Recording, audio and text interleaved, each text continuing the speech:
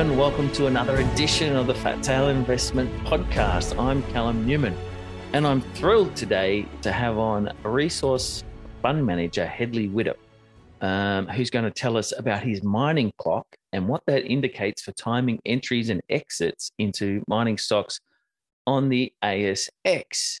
Now, before we get to Hedley, let me give you a little bit of background on an important conference I went to. So back in 2017, I flew up to a conference in Queensland. It was called the Resource Rising Stars Conference.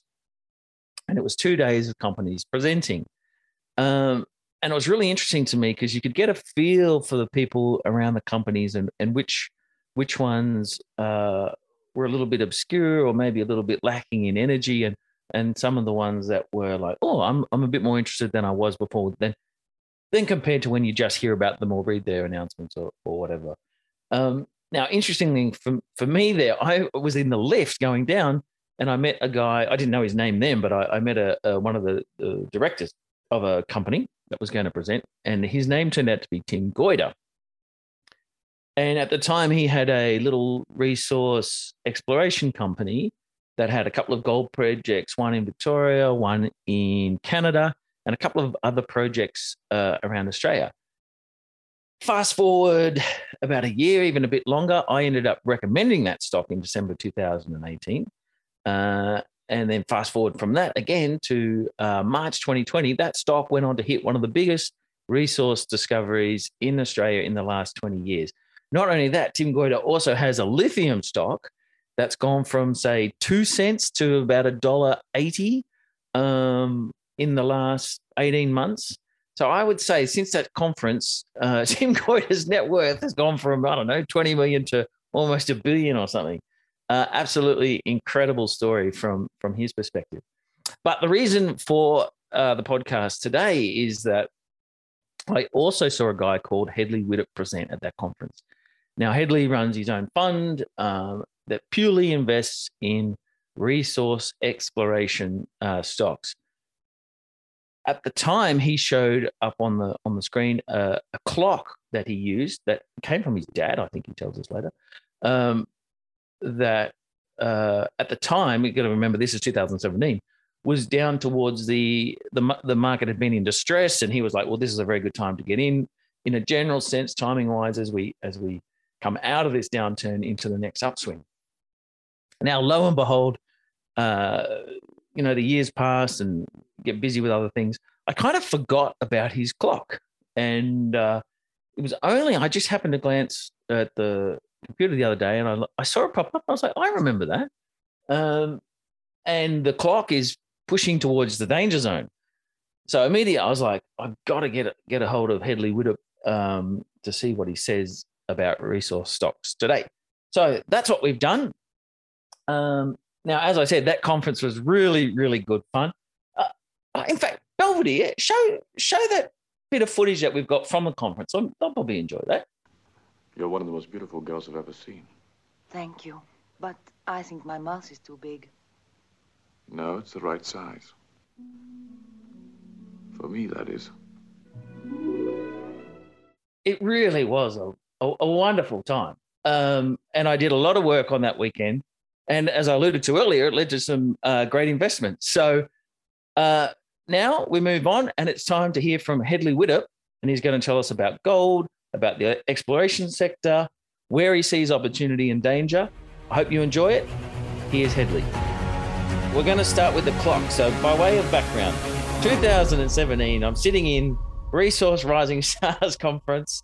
I remember you putting the clock up there, and I'm like, I've never seen the resource cycle described in that way before, even though years ago I read, Jim Rogers' Hot Commodities, and he always did. And the theory you've always got to buy when things are in distress and all that, which sounds great in theory, but it's always a little bit more difficult. Then I happened to see a tweet from a recent presentation that you did showing the clock moving up. So just for the people that don't know you or don't follow resources quickly, can you tell us a little bit about the clock and your view of where it might be now? Yep. So the clock is a concept which probably originates 30 or so years ago out of a stockbroker called JB Weir. It was originated by a person called Robin Widdop, who's my father, and I work with him now. So we've sort of carried this concept through.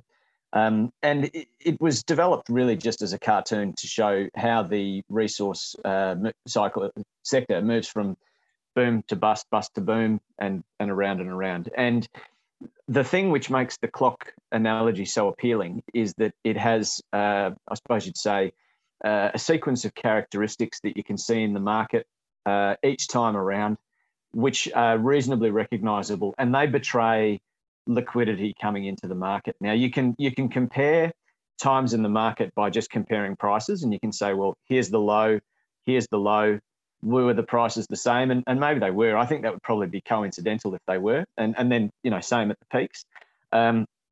Does the market moving past a previous peak indicate that you've reached the end of a cycle? No, not at all. Typically, peak upon peak upon peak is going to be higher and higher and higher. So comparing shapes can be misleading, but comparing behaviours that drive the market to new peaks each time is the basis of the analysis, which gives you that. So, for example, we align the very start of the bust, the crash, at midnight. So clock strikes 12. Cinderella's coach turns back into a pumpkin, and all the investors turn back into, well, I suppose they turn back into mice, don't they, and run away. And liquidity leaves the mining sector. Now, it's not money abandoning it completely. There's never been a cycle, particularly in recent history, where BHP has been completely sold out and gone out of business. Companies like BHP and Rio still have strong cash flows through those times. But you can see that they go through deleveraging and they need to try and pare back their costs and things like that.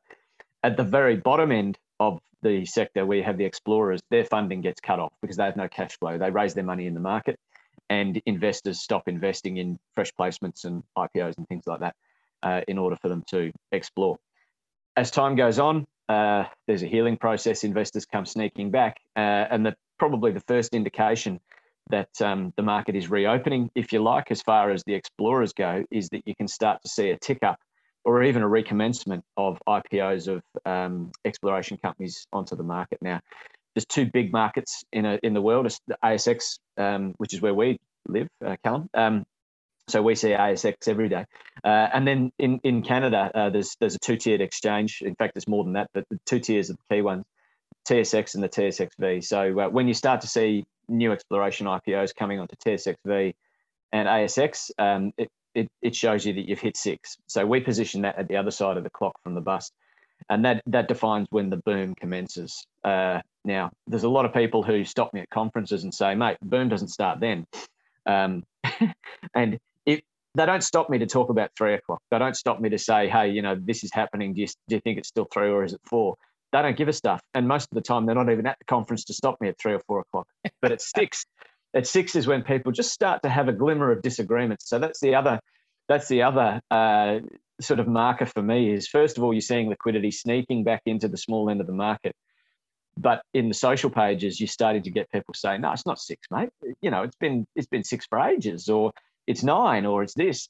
And then that tempo of disagreement actually creeps up as you sneak around. So, and from IPOs starting, you start to see things like exploration expenditure creeping up. And you can track that for jurisdictions like Australia. You can track that through the ABS. I think the catalogue number might be, I'm going to get this wrong. Is it 8412? Anyway, if you go to the Australian Bureau of Statistics website, you can Google, you can search for mineral exploration, and you can download the statistics for decades. So you can see the cycles apparent in how much money is spent, and you can even see meters drilled and money spent, so that you can work out, whether it's actually just an inflationary thing or whether there's actually an activity measure going up. But exploration starts to tick up. So you go through 7 o'clock as that happens. And as you sort of sweep through 9 and 10, you start to see things where the junior sector has been so successful that you get people who have dependable salaries in big companies moving in and starting their own, brand new career as an MD or a CEO for the first time in a junior company, heading up an IPO. And you start to see really quite large deals taking place. And, they become more hostile. You might see premiums sneaking in as well. And then By the time you get to 11, the one thing which can happen at 11, which cannot happen at any other time, is very, very large IPOs of mining companies. So by that, I mean $100 million or more raised. And that shows you that liquidity is probably at the highest. Just to bring it to the reality of the market. So I'm thinking of, what was that copper company? Is it 29 Metals that came to the market last year? Something like that, where those guys put together the copper assets because they could see people wanted. In fact, they just said, like, investors want exposure to copper. We'll give it to you. Yep. And it's been a really successful IPO, that one, right? So it's gone up since, which is a measure of a good IPO. If you go down in price afterwards, it means you've conducted the deal wrong. If it goes up afterwards, you've probably conducted it wrong too. But you've got to remember that pricing an IPO is not an exercise in keeping it constant straight afterwards. For it to be a success, everyone needs to feel that. So 29 Metals raised, I think, at $2 or something like that, and it didn't take them long to get to sort of 230, 240. Everybody's happy about that, and they picked the copper market well.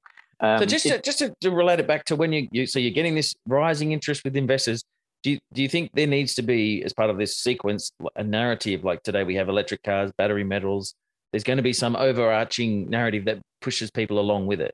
Yeah, definitely. So liquidity is totally motivated by a theme, and that is probably the thing that varies most from cycle to cycle. Is what is the theme that's driving it? And this is one of the things which people love to disagree with me on, and I love to have this disagreement because it shows that people are thinking about it, and they don't think about it unless you're in that part of the cycle where they do. So in 2000 and let's say 4, 5, 6 through 7 and 8, it was iron ore in China. And people would say to me, although I hadn't moved into this business then, but I'd have conversations with them in say 9 and 10, and they'd say, "No, the clock was wrong. Iron ore was at 10, 11. Everything else was at 6."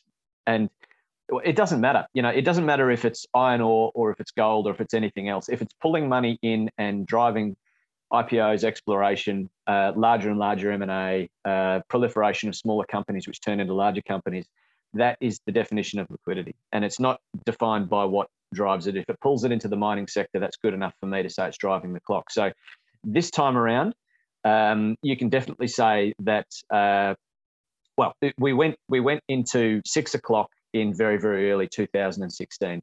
And the driver at that point, I'm almost certain, was gold. The first 6 months of 2016 saw a huge rise in the price of gold. I can't remember what the percentage performance was, but it was eye-watering. It went up quickly, and that provoked a lot of money very quickly to come into the small end of the market. Never really happened before, so we went from 6 to 7 to 8, I think, or thereabouts, very, very quickly. Gold then sort of tempered, and it wasn't long after that lithium, and lithium had been having little spikes here and there, but lithium kind of became a fledgling proper commodity market circa 2017 as you started to get some serious money raised to build some new projects. And lithium had a spike, it came back down, but that was another pulse of liquidity. So I think that probably saw the market move towards, I think it was roughly 9 o'clock by the time that lithium wave had washed through.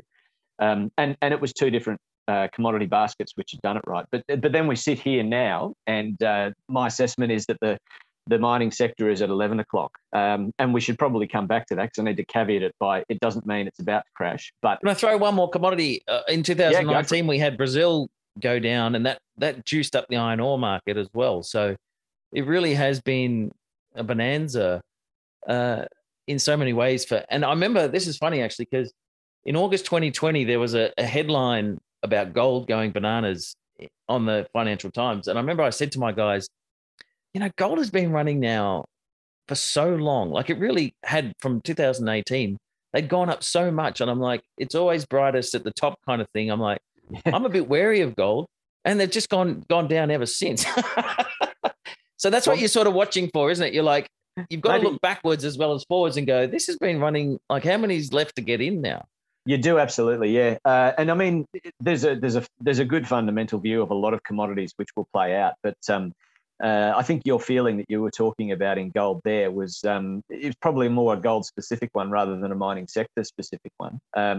But you're right. I mean, the juicing of iron ore by the sort of collapse of Brazil for a period of time definitely had an effect, although the difference between sort of circa 2017, 18 and 2005-6, if you like, just to compare, like and like. At one point, there was a lot of interest in the iron ore market, and there are a lot of junior companies listing, picking up ground, trying to be the next iron ore miner. And there's been one, if we're really honest, that grew out of that and has been a stayer, and that's Fortescue. There's been a couple of smaller ones, and there are companies that produce iron ore, but very few of those were born singularly from that price movement. Quite a few of them are on their way already, or have sort of fizzled into not much. This time around, there's been very few juniors in iron ore, and I think that's because the realisation was that if you want to mine iron ore in any jurisdiction, sooner or later you're going to need access to a train set and a port, and if you don't have those things, then your costs are going to be extremely high, and probably above the point where iron ore will sink to in the base of its cycle. So you'll be out of business at some stage. So it becomes a shorter term game for them. But here we are at 11, and the flavour of the month is definitely battery metals or battery materials, and that is undoubtedly driving a lot of liquidity.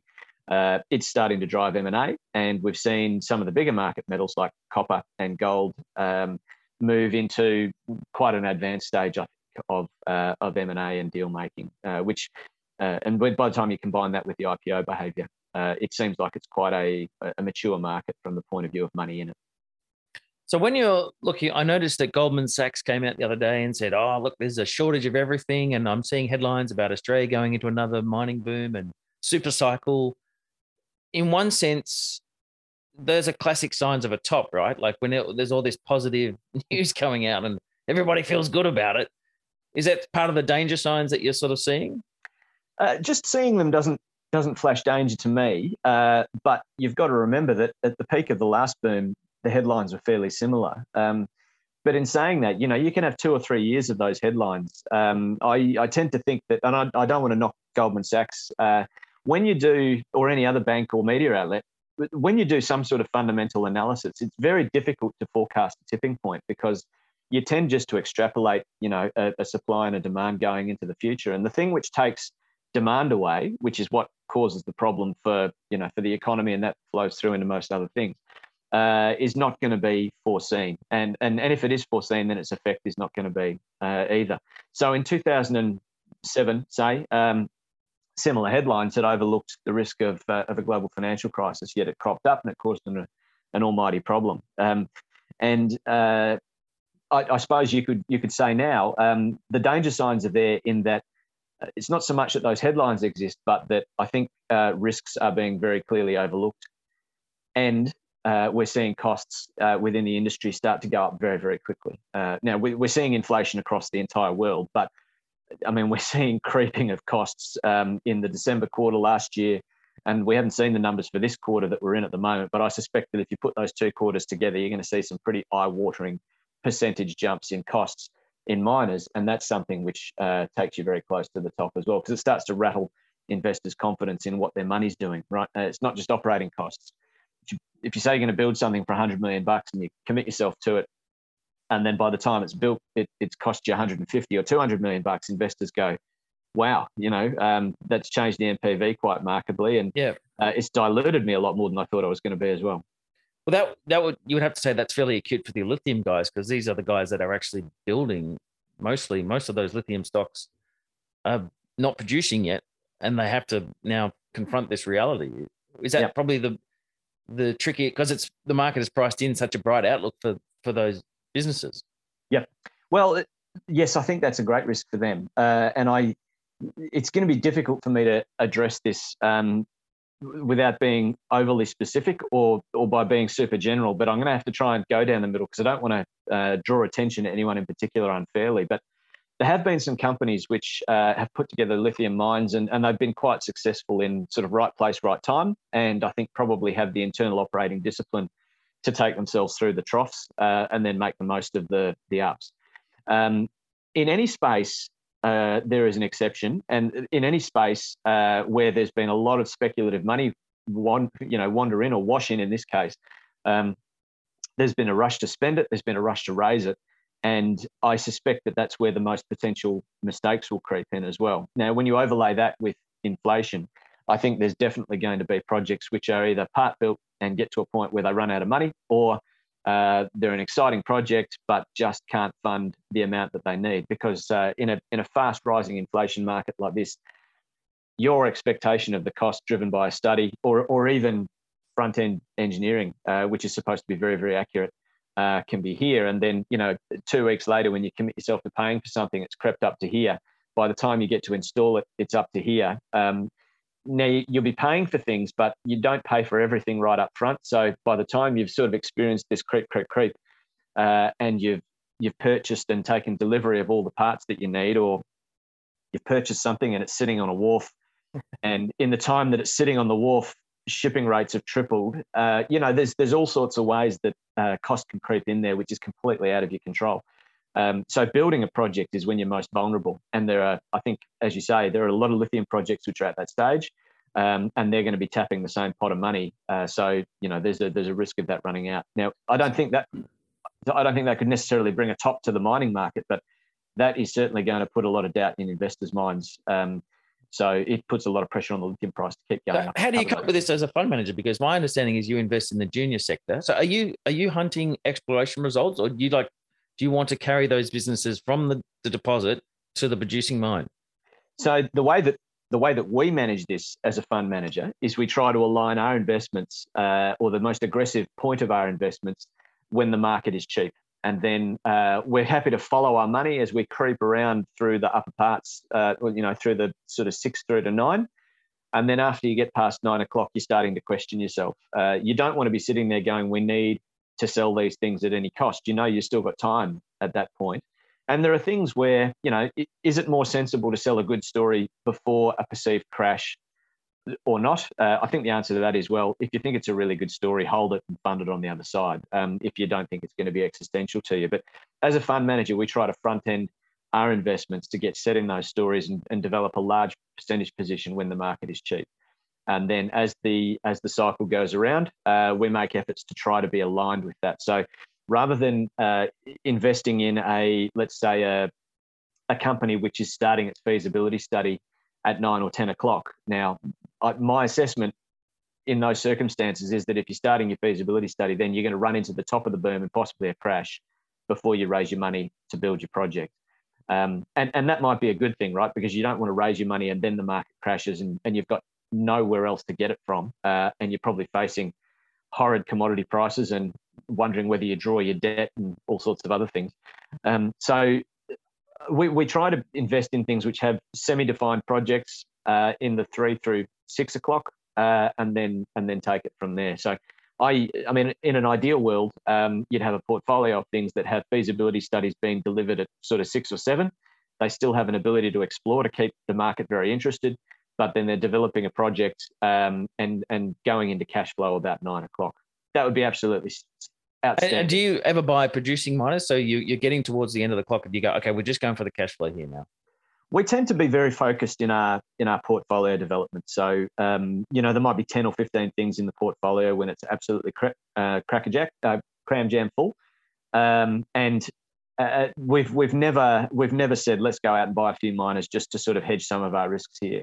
We've never had that kind of portfolio approach. But if we were a much larger fund and we're prepared to take many, many more positions, that might be a behaviour that we would consider. In saying that, we have owned operating positions before and certainly wouldn't rule it out in the future. But it hasn't been something that we've ever engaged in as a sort of cyclical hedge. So the lead times of mining are so long, though. I mean, you buy, just say, a gold miner in this feasibility phase at 6 o'clock. You're talking a couple of years to ride along with it. Do you have periods where you're just twiddling your thumbs going, well, I've just got to wait it out, kind of? Well, I'm a geologist who worked for almost a decade in mining geology. And I always loved geology, but the thing that I really loved about mining geology is it combines that scientific passion with problem solving. And in a mine, there's always a problem and it needs to be solved. And the time frame for it is usually 5 minutes ago rather than having any time to think about it. And you become a bit of a production junkie, or some people do. And I think that that's one frustration which I bring to funds management is that I like to be really busy and I like to have a few problems to have in front of me that need doing now. I don't like anything which has a month to be done because I'm probably not going to get to it for the next 28 days anyway. So yeah, we do find there's periods where you say, okay, these things are ticking along. They're the times where you probably spend more time on the ground if you can, looking at what they're doing and really developing a great understanding of, or a far better understanding of what the project is going to turn into and turning your eye to the upside. And by that, I mean, can this be extended? Is there an exploration story to go along with it? Or could you engage in strategic M&A to start to build a portfolio around that company, which would be useful to leverage its value as the cycle carries on. And when you're investing, are you backing the deposit or the people, or does it have to be a combination of both? Well, you're backing both. That's the reality. If you're an equity investor, you have to back the deposit and you have to back the people. If you're going to hold a few 100,000 shares, less than 1%, you can be much more flexible on that. But if you're going to be holding sort of between 5 and 20%, you're indelibly wedded to both. And you can't change things like the deposit. They just have to be made to work. So technical DD is pretty important to get that decision making done right at the start. Having said that, we've never wandered off into a great deal of really sort of fancy commodity things or unusual processing or anything like that. We've tried to keep our technical risks quite low. People is one of the areas where, in our experience, that's where you get the most surprises. You can have your biggest wins as well, but it's the part which is the hardest to get right. And but you are definitely backing that, because without the right person at the front, it won't work. And previous to that, do you have to take a view of the commodity and go, I want to be in this commodity? Like, yeah, in 2017, you go, look, we think gold's going up, or at least in Aussie dollars, it's going up. We're happy to, because the volatility in commodity prices is so wild. I mean, you must have some moments where you go, oh, this is looking a bit dicey. Yeah, it's very difficult to make new investments or even follow-on investments when you have a pessimistic view of the underlying commodity. I mean, you've got to face it as well that the time when the company will often come to you, particularly if it's a company which is sort of getting its sequence right and, landing the news, landing a raising, etc. They'll come to you when they're sort of, they're really on the balls of their feet and everything's going right. And that's, you're probably paying for perfection at that point in some cases. We tend not to take a really deep view of the commodity. So it doesn't drive our decision-making to the extent where we say, nickel's about to pop, let's go and get into some nickel stuff. What we'd much rather do, because we have a holding period usually starting at a sort of 3 to 5 year outlook, or historically it's often been quite a bit longer than that, shorter as well in some cases. You don't want to get the commodity wrong, but at the same time, you don't want to be chasing things driven by your view on the commodity and finding yourself in very leveraged plays. So, I mean, at the moment, I've heard a lot of commentators saying nickel's going to the moon, and let's be honest, it probably is. Nickel has some fantastic years, roughly 1 in 10. Maybe that's its 1 in 10. But then commentators say, to get best exposure, go and find yourself something which is lowish grade, but it's got a lot of nickel tons in it, because it won't work at any other time in the cycle. They don't say that last sentence, but that's what they mean. You mean a marginal operation? Yeah, marginal deposit. And they're correct. Those things will definitely have their inherent value go up by a far quicker rate than a high grade deposit. But at the same time, if the nickel price comes back down, in this specific example, you'll be trapped in something which doesn't work for most of the rest of the cycle. And you won't be able to get out of it. Exactly, you'll be trapped, particularly if you're a large investor. So we've tried to avoid getting into situations where we're driven by a commodity view, because it can often drive you to make the wrong technical decisions about what you want to be involved in. But in saying that, you take a perspective on the risk that the commodity itself provides. So if you and me, Callum, wanted to go out and start a little gold mine, we'd need a shovel and a pan. Well, we'd need a deposit first, but a shovel and a gold pan, and we could make gold between us pretty easily. The diggers did it. It was hard work, but and then you can sell the gold in the street. So you could walk down Collins Street. You could probably sell it somewhere between Parliament and the Docklands. You'll find someone who'll buy it off of you. Now, it's not that easy with everything else. So probably the next level up in terms of risk is copper. You can usually produce a nice clean concentrate, and for that reason, The copper market, there's known impurities, but there's a very, very liquid market for copper concentrates, of which no two are identical, but they're all very similar. And copper is reasonably easy as far as metallurgy goes. Gold, then copper is sort of entry-level stuff. You get into mixed base metals, lead, zinc, things like that. You start to experience lower payabilities. So your copper cons you might be paid for 90% of the contained metal. By the time you're in zinc, you're getting closer to 70% of the contained value. So your deposit needs to work a lot harder. It needs to be better in the ground to meet a lower threshold of payability there. And then, there are risks that come from if you want to be in the bulks, iron ore or coal. I mean, coal has its own emotional issues attached to it at the moment, but you need large logistics. So your CapEx threshold is far, far higher than it is for something like gold. So there are all these risks that creep in there from the commodity that you're exposed to, how it's extracted, how it's sold, and how it's moved to its market. And we try to avoid those technical risks. It's very interesting just listening there. I'm going to say, is that one reason why investors love to back gold companies? I mean, most of the exploration goes into gold. You can always sell it to investors because, like, it's the perennial gold bug thing, like it's always in demand and yada, yada, yada. And then you're saying it's the easiest to sort of get out of the ground. Is that fair to say that you then focus on gold companies? Well, yes, it is. Historically, we've put probably more than half of our money into gold. I don't know if that's what investors understand, but I do think that's the reason why there are so many gold companies, because they are typically just easier. Whatever the threshold is in terms of development of a copper project, for example, you can lower that threshold for a gold company. And it's not, you're not talking ounces versus tons. It's just you can scale a gold project, sometimes back to something which is smaller and start earlier. Now, by the time you start doing that, you get into an argument about, are you properly capitalizing the project and all of that? There's definitely risks that creep in from trying to cut corners, but at the same time, you tend to be able to cut more corners in gold than you can in many other things, just because you need far less infrastructural support to make it work. So you mentioned coal there. Have you guys taken a view that many did that you wouldn't invest in coal, or were you open to the idea of doing it if the right thing came along?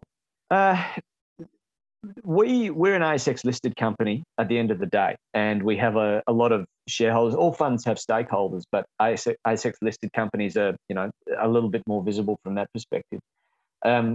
We've dabbled loosely in coal over the years, and I mean over the last 30 odd years, and we've never had a great deal of success in it. And I think that's because to get the technical part of coal right, you need to have a fair bit of coal experience. Now, we're mostly metalliferous people in terms of the experience that we bring from mining. So I think we've kind of looked at coal and thought, well, I can't tell if that's really good or really bad. And for that reason, we had avoided it. Now, fast forward to now, and there is a lot of pushback from the investment market. So I think if I was to stick my hand up and say, Lion's going to invest in coal, I'd get a few phone calls from people saying, I think that's a poor decision and we're going to sell our shares, and that's on a moral ground. Now, I'm not taking a moral position on that. I have a moral position, but I don't think there's any upside from disclosing it. But I think you need to respect that. It's not my money. It's the shareholders' money. Or quite a bit of it is my money at the end of the day, because I am a shareholder and a large one. But I don't drive those decisions, and we don't drive them for shareholders. So I think things like that, it's something where there is such a fierce emotion around it. It's just easier to avoid. Isn't this the part of the argument for coal is to say, look, nobody wants to fund it, nobody wants to touch it. If everybody's going to keep using it, it's going to send the price sky high. Yeah, well, and that's what it did. I think, and maybe this is sort of disclosing that I've got a little bit of a scientific view here and probably a little less emotionally driven. But I think it is somewhere between ironic and outright humorous that in the year, I mean, if you had to pick one year in the last 5,000 years and call it the year of ESG, 2021 was the year of ESG. And what were the best performing commodities in that year? Oil, gas, and coal. So I think, maybe that's just anomalous, but yeah, you're right. This will result in very, very little new production in coal being funded to come to market. And in fact, if you were to look at exploration stats, there has been a lifeline cut off to people that want to explore for coal, people that want to explore for oil. Those dollars have come right down. So there will be a scarcity that creeps into the market, and that will affect the price. Now, the time it takes to find something and exploit it is quite long. So if you have a 5-year break of looking for things, that is going to be felt for decades after. So if there is not a very instantaneous move to very sustainable things and an absolute removal of the reliance on coal in places like Australia to power economies, it will be felt through higher prices. So I'm not forecasting anything there, but I think it's pretty evident the way it will take place. It's interesting, the psychology, though, because I look at the oil juniors at the moment. We don't have a heap in Australia, but we do have some. They're all getting these huge margins. They're not moving. You look at the lithium ones who don't make any money. They've gone bananas. So it's that. So do you think there'll ever be a day, though, that you get the same rush to go? Like, does anyone really want to rush into the oil sector going, oh, oil's going, oh, I can't wait to barge in like they're doing with lithium now? Yeah. Or does oil have to go to like $200 where you just go, this is just crazy, I've got to get on it? Well, I think about these things in very simple ways. And I think that people as investors tend to pay far more for something that they don't understand than something that they do. And that works in reverse as well, to an extent. And I think that the level of emotion that I see towards fossil fuel companies now has pushed towards the kind of emotion that there was towards tobacco companies. Now, I haven't tracked what tobacco companies have done in terms of share price performance over the last 20 years, but I doubt that they command any sort of a premium in the market. Actually, I looked that up actually a while back. They actually did really well. After that lawsuit in the 90s when they got taken to the cleaners, you would have thought, oh, God, that's a horrible investment. They've actually been quite a good one and paid out big dividends, whether you want to invest in that industry, though. It probably, I mean, if you just think about tobacco as a thing, there was a point where it was like you should smoke it when you're pregnant because it's good for you and it'll calm you down. And then there's a realization that it's horrible. And then there's sort of an adjustment and an aftermath. And then you get to where we are now, which is that if you want to smoke it, you accept all the risks and it's on you. So it's like a gambling company, I suppose. Not everybody's cup of tea, but it only, I suppose you can partition it, you can justify it to yourself if you're an investor by saying it doesn't affect anyone except for the people who choose to do it. They've made a decision as an adult and off you go. I suppose coal differs from that. So this is where my example breaks down in that, the standard arguments are that this is contributing to climate change. And no one disputes that burning coal pushes carbon dioxide into the atmosphere. So I'm not trying to get into a climate change discussion here. It's more that argument applies to everybody. So you can't ignore it and say, well, it's only the grown-ups who burn coal. If it's burnt, it's going to affect everyone within a jurisdiction. So I think that that could have a slightly different effect in the aftermath there. But we should say that it's China, it's India, these kind of countries that are using it, and we do here as well, but they're the big users. Is it fair to say it's a Western investor issue about whether we should be financing these projects to deliver it to them? Yeah, I think that's the view that a lot of the large funds have taken. And Lion is not a fund to be considered as something which sets the tone for what commodities should be acceptable in the next 10 years or something. We're a pool of money which is a very, very small drop in that ocean by comparison. So the larger pools, the BlackRocks, etc., have been quite outspoken in their objection towards things like coal. I think actively encouraging the companies which they're involved in to sell their exposures. We've seen BHP move strongly out of fossil fuels for that very reason. So I think that decision being made by those large pools of money, they're reacting to what their stakeholders are telling them en masse, I would assume. That's driven it to a point. Now, would there ever be a return from that? I tend to think it would be very difficult for those big pools of money to reverse their decisions and say, no, you as stakeholders were wrong. We're now chasing the money, because it seems to have been an ethical-driven decision-making process to now. To flip that on its head, I think they would lose far too many subscribers, and they would see that as a difficult thing for them to do. But it's not to say that there aren't pools of money that wouldn't take advantage of it. there's a lot of Middle Eastern money which has been made through oil. I think they probably understand fossil fuel burning revenues better than anyone. And, that they might be some pools of money that can support coal. Economies like China and India, who are the big end users, could very well find that they're quite motivated to sponsor that as well for their own good, but also for their own profitability. I've thought too, those So sort of yes. private trading houses like, is Glencore private? I can't remember. Glencore is now listed, but they're a trading house as much as they are a miner, yeah. Yeah, those ones that sort of, well, private equity will finance that sort of thing while there's a dollar in it. It's possible, yeah. I think there's probably still a bit of swirling emotional water around that for a lot of those pools of money. Glencore has mopped up some of the assets that were for sale, and they've done quite well out of them.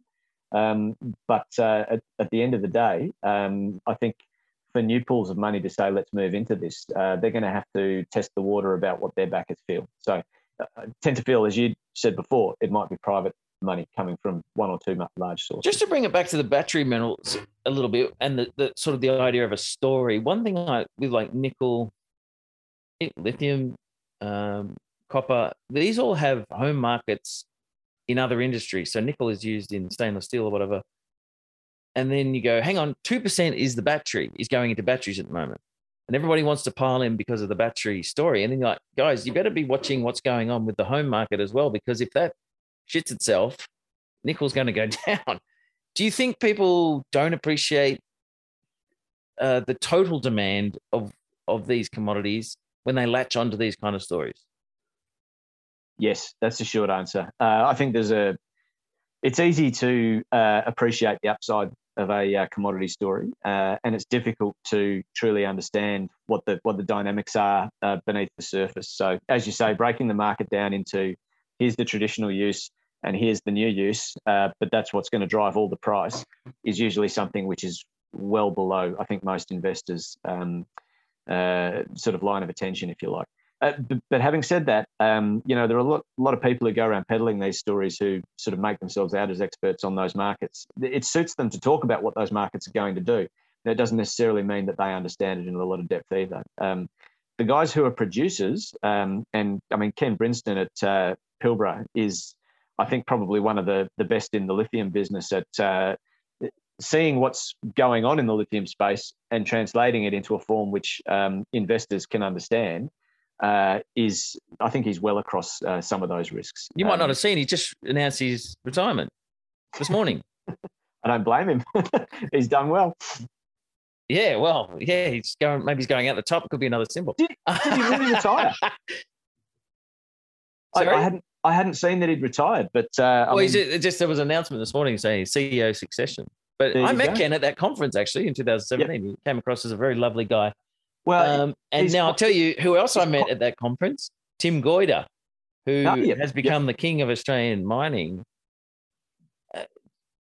Obviously, his company, which was called Chalice at the time, hit one of the biggest discoveries in the last 20 years or something. What are the odds of you backing a company that finds that kind of elephant strike? Pretty slim. I mean, if you just want to boil it down into quick statistics, so they've had an elephant strike. Maybe you say De Grey has had an elephant strike, although I think in terms of contained metal and just doing it on that kind of a value, the two are going to differ. But they're some of the bigger exploration discovery stories in the last couple of years. And that's out of a pool of 650 odd companies listed on ASX who could expose themselves to some level of exploration discovery. So that's pretty slim odds.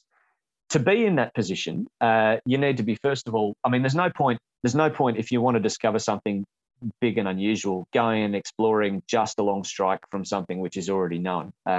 You'd be looking in an area which is fairly well picked over. You're going to have a revolutionary scientific concept, which means, I suppose, your chances of being wrong are pretty high.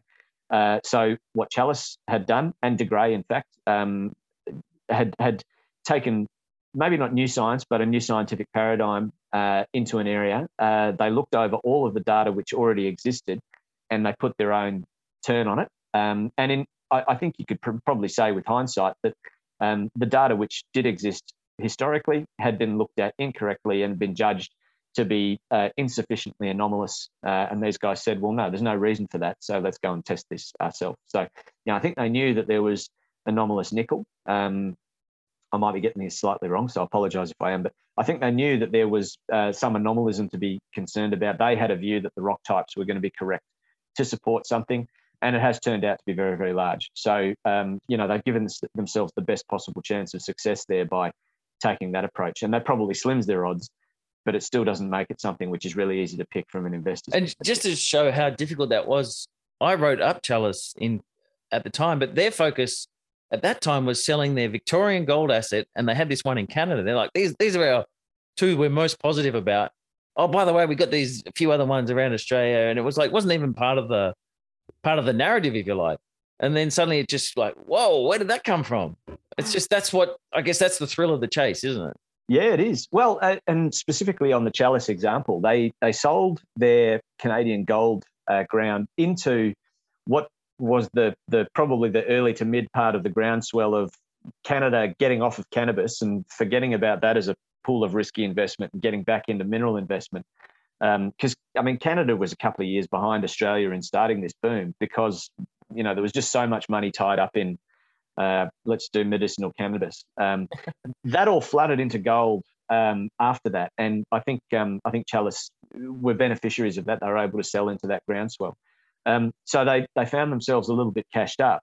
But it was probably a bit too early to sell their Victorian stuff, although it was selling well to the market as a story that they just needed to go and drill and beat up a bit before any decision could be made. And then COVID hit. And I wonder, I'm not sure I'll ever get any sort of truth on this. It might remain a cartoon forever, but I can remember sitting there with a really silly grin on my face, just thinking, geez, it took a global pandemic to go and explore 2 hours from Perth. Who would have thought you'd find something there? And you probably couldn't unless the borders weren't closed. It might not be true, but I think it's a nice part of the fairy tale.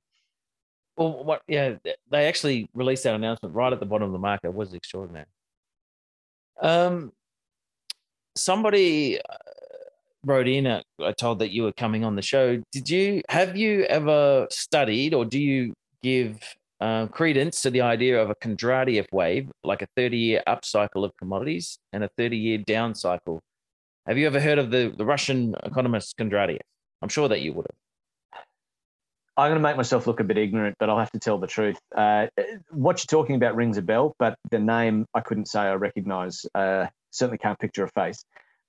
You won't picture his face. He died in 1930. No, but something like that. The concept of longer-term commodity cycles that overprint the shorter-term, call it mining busts and booms, I think there's a fair bit of credibility to that kind of a suggestion.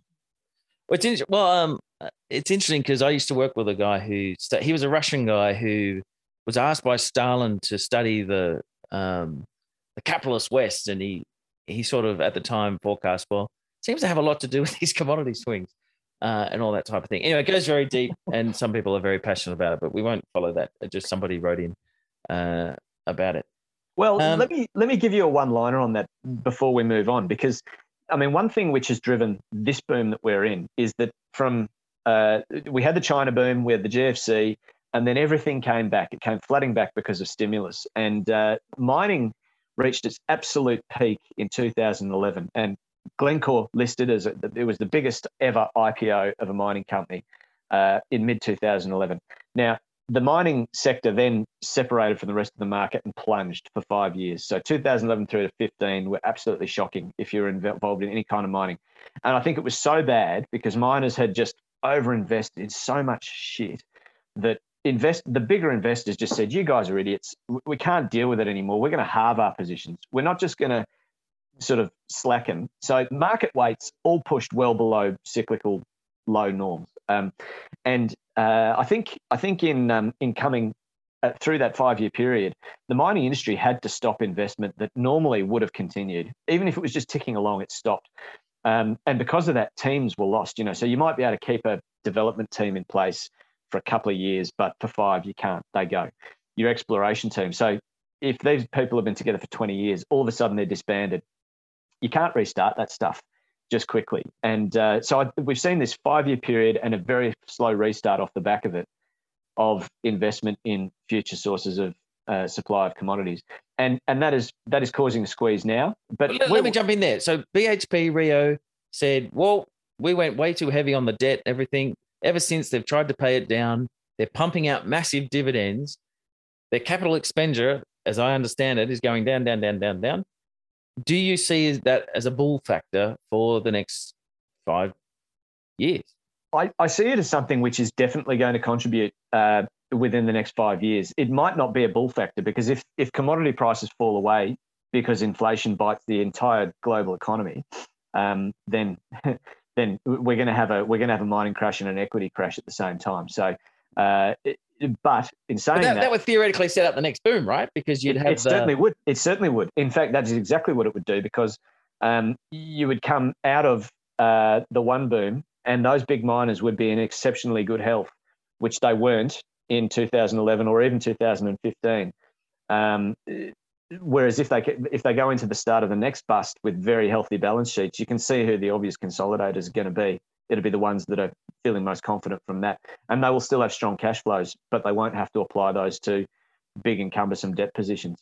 And I think this theme of the ongoing underinvestment, and that will continue to pinch, it will probably mean that commodity price reactions to demand growth are going to be sharper than they would have been in, say, the 2008 through to 2011 sort of period. So I think that bodes well for the next boom. And if I'd overlay one more thing, if you think about the boom that was provoked by China, that was coming off of the back of a very, very, very long hiatus of any interest whatsoever in miners. There'd been this massive fraud in Indonesia called Bre-X in 1998, I think it was. That washed through the market, and it absolutely destroyed confidence in explorers, because they were just regarded as liars overnight. So all of that money that was in exploration has gone, well, what can we invest in now? We can't do exploration because they're all liars.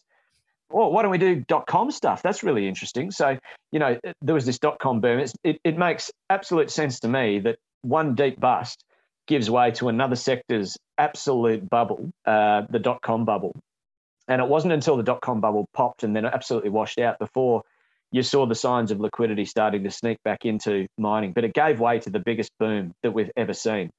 Now, we've just had a very, very long bust and washout in mining, and we're experiencing a very different but still, tech-driven equity inflation, if you like, which is supported by a very low cost of money. So I think if you were to change a few of those settings and have money washing out of tech and wanting to find something which has a more stable future, I think the mining sector would probably be a major beneficiary of that. Just talking about liquidity flows, we touched earlier on how gold stocks have just keep grinding down, down, down, down, even though Aussie dollar gold is still high. Do you think that is investors taking their profits out of the gold sector and pumping it into lithium and other areas? Yeah, there's definitely shinier things. So for the gold sector to perform equities, you need to have, I think, a longer performance in the gold price. A couple of little kicks here and there doesn't really wash a whole heap of money in. Now, that's not to say they're not good value. I think if you compare value between, say, the 2007 or even 2010 gold industries and now, you'll probably find that gold equities are far, far cheaper on a couple of metrics that you can use to compare those markets. And the explanation for that is that investors are just happy to put their money elsewhere because they feel that the return will be better. So that combines outlook for gold price with outlook for everything else within the commodity space. I just wanted to touch on China a little bit. Obviously, they're the big demand. We had a spook in September when a lot of people thought that the housing market might go, the sort of fear that's always hanging over the miners. Do you track China especially? Well, you can do that if you want, but that means you've got to believe their statistics, and they're probably sort of roughly aligned with whatever the midline is doing, but manipulated nonetheless. I think you do need to be very aware of what China's doing, but I don't track it religiously. Not to the point where I could say, what are we seeing in the next 6 months out? What's China doing in that time? It's more for me, tracking China is how has their behaviour changed in the last 5 years, and how does that make us feel about their aggression in the next 5 years? Interesting. Well, I mean, for anyone listening, is there a sector or one that you think is of high could be good value, or really a project by project thing with you, and you're really in the nitty details of the geology, which is sort of specific to your strategy? Yeah, well, look, the things that I find really interesting about the mining market today are that there is an awful lot of money flowing in, which means that you can say, what are my chances of being involved in a discovery? If you could say your chances are nothing because no one's exploring, then put your money in BHP or Rio. If you need to be in a mining sector thing, because it'll just be the place where it's probably going to experience the least volatility, or even an ETF or something like that. So now's the time when you can invest in exploration. If someone gets good results, they will probably get rewarded for it. And you need to be a judge of whether or not you want to keep your money in there. I mean, this is one of the biggest problems that gets caused in these markets is people put 20 cents in, it turns into 40 cents, and they think they're a genius, and it's going to go to $1. And if it only ever gets to 40 and then goes back to 5, they're always sitting there feeling like they're hooked, but they don't really know why. So I think with that caution in mind, now is an exciting time to be looking at things in the exploration space. You're going to have to double check what a company is worth before you get into it. Just look at the market cap. If all they're doing is exploring and they're capitalized at $300 million, then, second guess yourself. But now is the time you can look at those. I think you need to be careful with the developers. Some of them are going to come out of the other end. There's going to be a rump of ones which are injured, and that is bust or no bust. I think there are going to be some who just fall over here because they're spending the money too quickly on things which are inflating too quickly. And I think you can probably look at the ones which are very close to production now and feel that they will be rewarded by the market in a short period of time if they can deliver their cash flow. And you can probably read through their results and make a judgment for yourself as to how close they are and whether or not they're just on that. I mean, how efficient do you think the market is when it comes to mining stocks, juniors? I mean, it's one thing to see a good project, and then you go, well, is it priced already? Do you think there are inefficiencies there that a retail guy that's not like you looking at it all the time can exploit or find? Yeah, I do. And they're usually driven by time. So the biggest, the best projects at the lowest price you're going to find in a market where no one's interested. It's going to be very unusual to find something in an excited market like this where you can say, wonderful project, really poorly priced. Now, when you look at a company, you're not just buying the project, like we said before, you're buying the person as well. And in many, many cases, you might find that if it is a good project and it's been really poorly promoted, that is the problem. But how do you fix that as someone who's got $5,000 to spend? You can't. It's just an avoid. If you're prepared, I mean, they're good M&A targets, those things, but it still doesn't mean that they'll be taken over because, poor promoters are often the first ones to try and protect their jobs as well. Interesting. All right. Well, let's leave it there. So just to bring it back to the clock where we began. So basically you're saying it's time to be a little bit wary for maybe with a mining crash.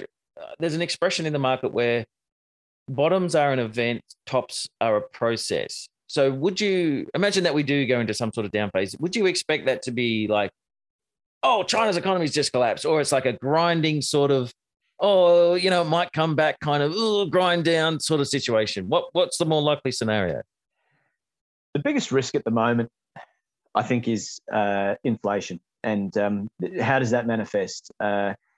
It's probably going to have to manifest at some stage with interest rates going up in an official sense. The bond market has already started to creep, but I think there's still, a wavering, what do we do there? So I think interest rates tend to move all at once. They're not going to creep up from virtually 0 to 10% just by a war of, death of 1,000 cuts. To battle inflation, it's going to need to be some big jumps at some stage. And I think that's probably going to be a point where people start to say, oh, we start to believe this now. All of a sudden, the cost of capital changes. So I think that's a risk to be aware of. But, crashes in the equity market can be driven by perception rather than necessarily by events as well. So I think once that realisation sets in, that could be the point where the equity market starts to correct. I don't see too many intrinsic risks within the mining sector. I think that for now, that will be that will crash risks. I think that will be driven by the equity market if it's going to happen. And what we know is that you always have the end of a cycle. So it's not a question of if, it's a question of when. I assume you have a list of stocks where you're like, if their crash came along, you'd be happy to step in at some point. Yep, definitely. Interesting. And I guess, from my own perspective in Lion, we've just sold our largest investment. So we're eating our own cooking here and saying now's not a bad time to be exiting things. You can see the liquidity's there because it's coming to us wanting to buy things. And so we will find ourselves within the next 12 months having probably $90 million of cash. So that shopping list could be quite long. And I'd be happy to buy more of them than less, in fact, in the next time round, rather than sitting at 5%. I think we'd be quite happy to buy larger percentages. So in terms of your fund, do you have a mandate how high cash you can go? Or No. But we have a lot of shareholders that have been with us for a long time, and I think would like to see some of that distributed. So the board at the moment is deliberating over what a dividend policy needs to look like. And I think we'll be able to speak more about that probably in the next 2 or 3 weeks, we're aiming to. Great. All right. Well, we'll leave it there. And definitely, I want to get you back on because this is fascinating stuff. It's such an important part of the Aussie market. So thank you. It's been great to talk to you about it, Callum, and I really appreciate you inviting me to come along.